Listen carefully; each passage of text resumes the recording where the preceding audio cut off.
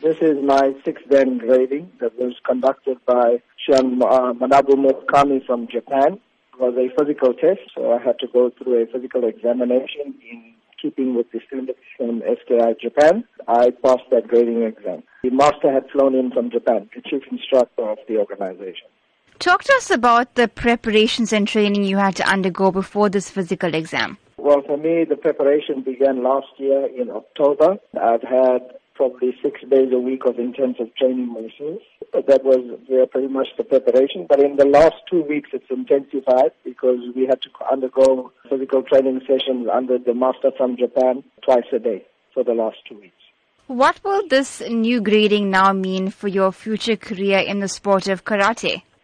Well, basically, it's now given me a whole new outlook in terms of my ranking. I'm now regarded as a Chihan, which is master.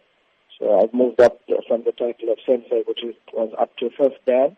And basically now it would require me to study more intensively and do more research in terms of karate and my own development before I can attempt my 7th Dan grading, which will probably be in the next decade. How popular has the sport of karate become in South Africa, specifically for younger people wanting to take up the sport? It's a fantastically popular sport, and I think we have representation in every province. As far as KwaZulu-Natal is concerned, it's very popular in this province.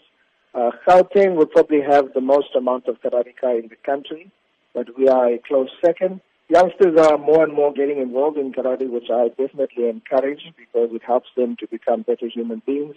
And it also creates the opportunity for them to use the infrastructure in place to gain provincial colors and national colors.